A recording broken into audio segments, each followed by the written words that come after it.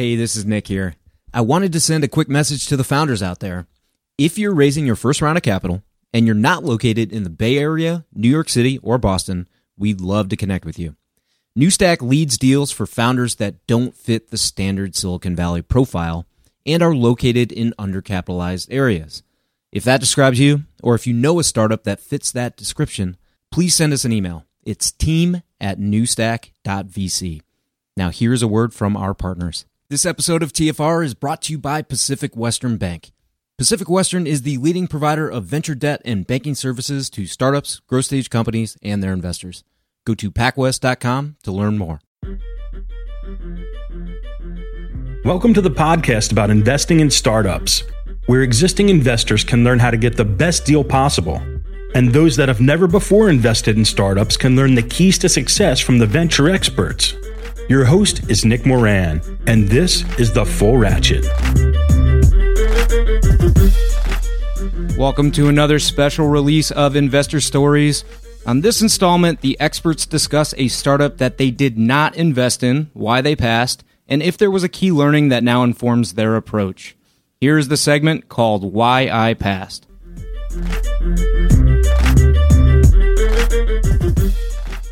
So on today's special segment, we have John Greathouse of Rincon Venture Partners. John, can you tell us a story about a startup that you were very interested in, but ultimately chose not to invest, and why it was that you passed? Yeah, there's a couple. The one that comes to mind is a company that I really liked the founder until I realized that her husband worked at the company. And I tried to get right with that. Like I tried to rationalize how this could work. And I met him and he was a douchebag. And I tried to say, well, I know he's a douchebag, but maybe it'll work. I really tried to talk myself into it. And we just had an edict, Jim Annelman, my partner at Cut Ventures. We have an edict that we just don't do those kinds of deals, right? And so we passed. And sure enough, I talked to the woman. She's actually a wonderful person. I'm not going to name her, but she's a very skilled entrepreneur. She sold her company, but when I talked to her, she had divorced her husband. She said it was a horrible breakup and it really had a big impact on the company. And all the things that we were concerned about seemed to have played out. The good news is she did get an exit out of it, and so she made some money. But I think it was a painful process for everybody.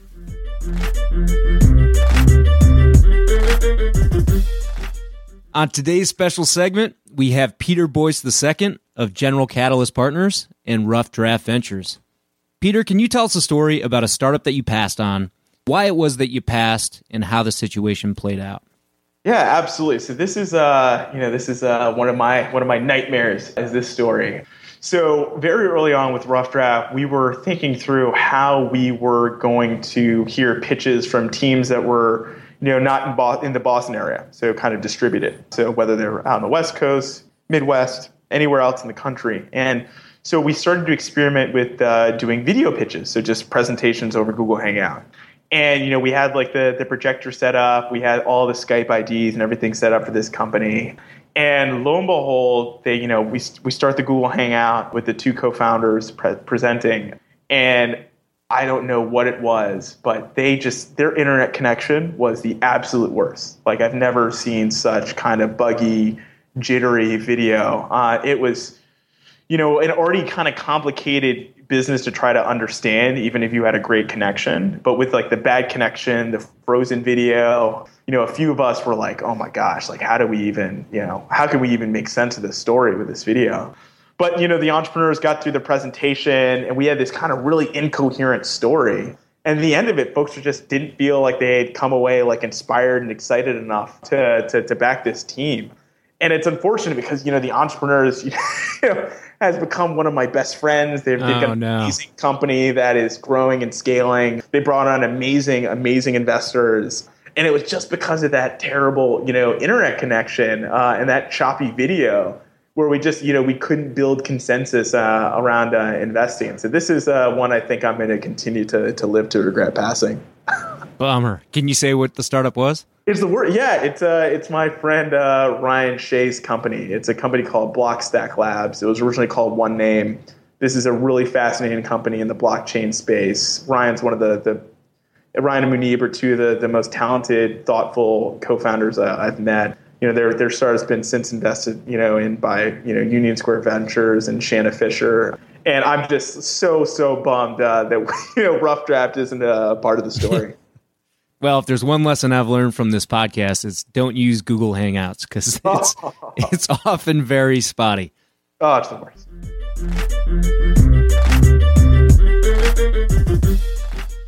At this point, if you're a VC, you've heard of Carta. You've probably even accepted securities from a portfolio company on the platform. It feels like every new company is using Carta, and there's already 16,000 VC-backed companies on the platform. They also offer tools and services for VCs like fund administration.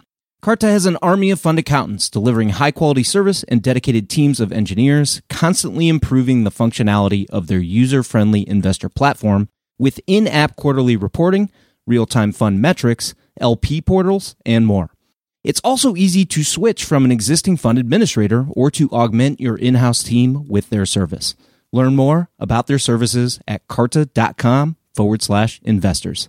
And this episode of TFR is brought to you by Pacific Western Bank.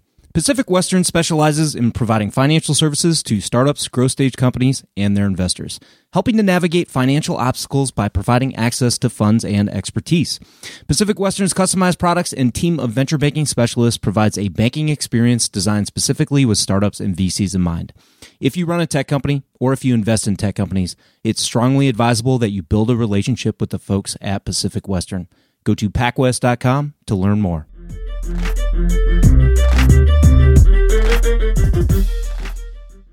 On today's special segment, we have John Huston. John, can you tell us about why you most often pass on startups for investment? Yeah, this is really deep. I don't like them. I just don't like the entrepreneur or the co-founders.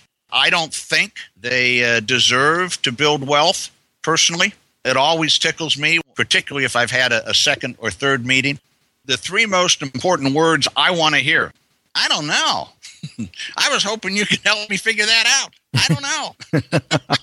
It just makes me chuckle when I think how many times entrepreneurs who have such an early idea are incapable of saying, I don't know, too soon, I need help. So that's one flag for me. If I've never heard, I don't know, I usually don't end up liking the person to the extent I think they deserve to build wealth and that they will be successful. Interesting. There's another kick out for me, and that is when somebody makes the blunder to brag about they never miss their son's soccer games or their daughter's softball games or whatever. And I usually say, I'm not paying you to be father of the year. And if you think that you can continue your current family life and birth a business, then I think you're going to hit the wall. And there is no business that is worth you ruining your family and marriage. So I don't think you have any grasp of what it feels like to spend 3 years of 60 to 80-hour weeks and miss most games. And that sounds pretty harsh, but I also think I'm doing them a favor.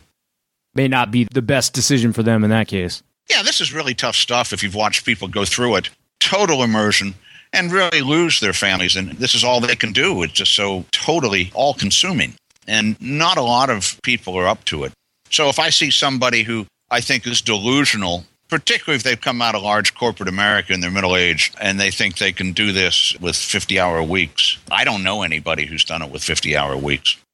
Yeah, it amazes me that the gamut of skills that are required, the amount of time that's required, and sort of the emotional and mental fortitude required is pretty enormous. And it takes a rare person that can go the distance in all those areas. Yeah, I think the key is you've got to get to the point where it's not work. I mean, the definition of work for me is it's only work if you'd really rather be doing something else. And if you'd really rather be at your daughter's volleyball game, then I don't think you're going to be successful because now this is work. And it's painful. 3 to 5 years in total immersion. Yeah. So they've really got to want to do this with their life. And they've got to have family members who want to allow them to do it and will do their part too. So those are the two reasons most frequently that I say no. I just don't like the entrepreneur and shudder to think having them in my life for the next 3 to 5 years. My litmus test is what I want to sit in this board and spend a lot of time with this entrepreneur. And if the answer is no, I don't invest, which isn't to suggest I always want to take the board seat. But if I don't want to take the board seat, why would I invest? And then secondly, I feel very protective, I think is the right word, of people who go into this because they see all the headlines and think they're going to be incredibly successful and have no conception of how difficult this really is and how high the casualty rate is on their health, on their marriage, and on the likelihood that the company will ever give them a meaningful payback. Most of them may not get a return that even meets the minimum wage when it's all done. Yeah, I've seen some startups recently that had very successful exits, and the founders got nothing. It's called the preference stack. Common can kill you. You're right. And that goes back to the original comment I made about exit goal congruence.